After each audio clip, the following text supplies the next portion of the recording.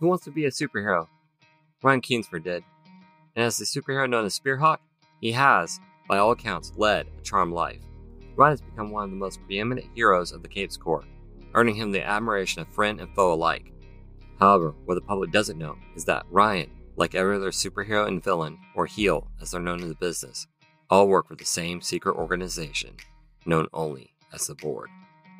Secretly, the Board pits heroes and heels against each other in public bouts, known as capers, in which spectacle and popularity rules the day. With a nearly flawless win record, Ryan has become one of the most successful and popular heroes to date. However, the traumatic events of Hopper Station left him questioning everything he knows about his life as a fake hero.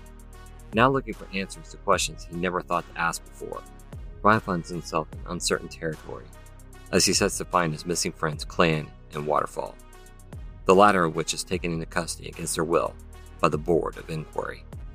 To make matters more complicated, Ryan also has to unpack his romantic feelings to his close friend Sleek, whose recent act of violence left them both shocked and appalled. Ryan knows that his new course of action is perilous. He has to be careful not to draw the attention of the Board with his questions, for this is a dangerous world for those who don't play their part in this theater of heels. Support me on Patreon! Hey everyone, this is Christopher Chansey, creator of Theater of Heels. If you enjoyed this podcast, please feel free to check out this and my other projects on my website, ChristopherChansey.com. If you're interested in supporting my work, please take a look at my Patreon at patreon.com/Christopher Chansey. Thank you for the moment of your time, and now I present you with our story. Part 5, Searching for Friends. Chapter 24, Uncomfortable Reunions. Where have you been? Sleek placed April on the ground and gathered up the hem of her sky blue dress before she knelt in front of the little girl. From where he stood, Ryan could see his sister's features reflected in the chromed half of Sleek's face.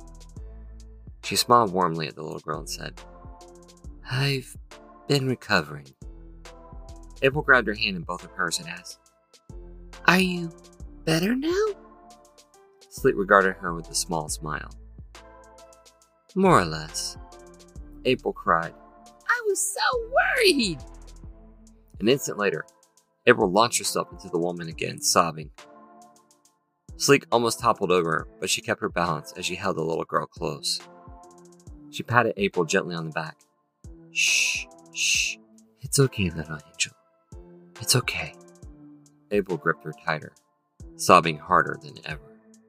This full episode of Theater of Heels will be available this upcoming Thursday at 7 a.m. Eastern Standard Time. See you then for the adventure.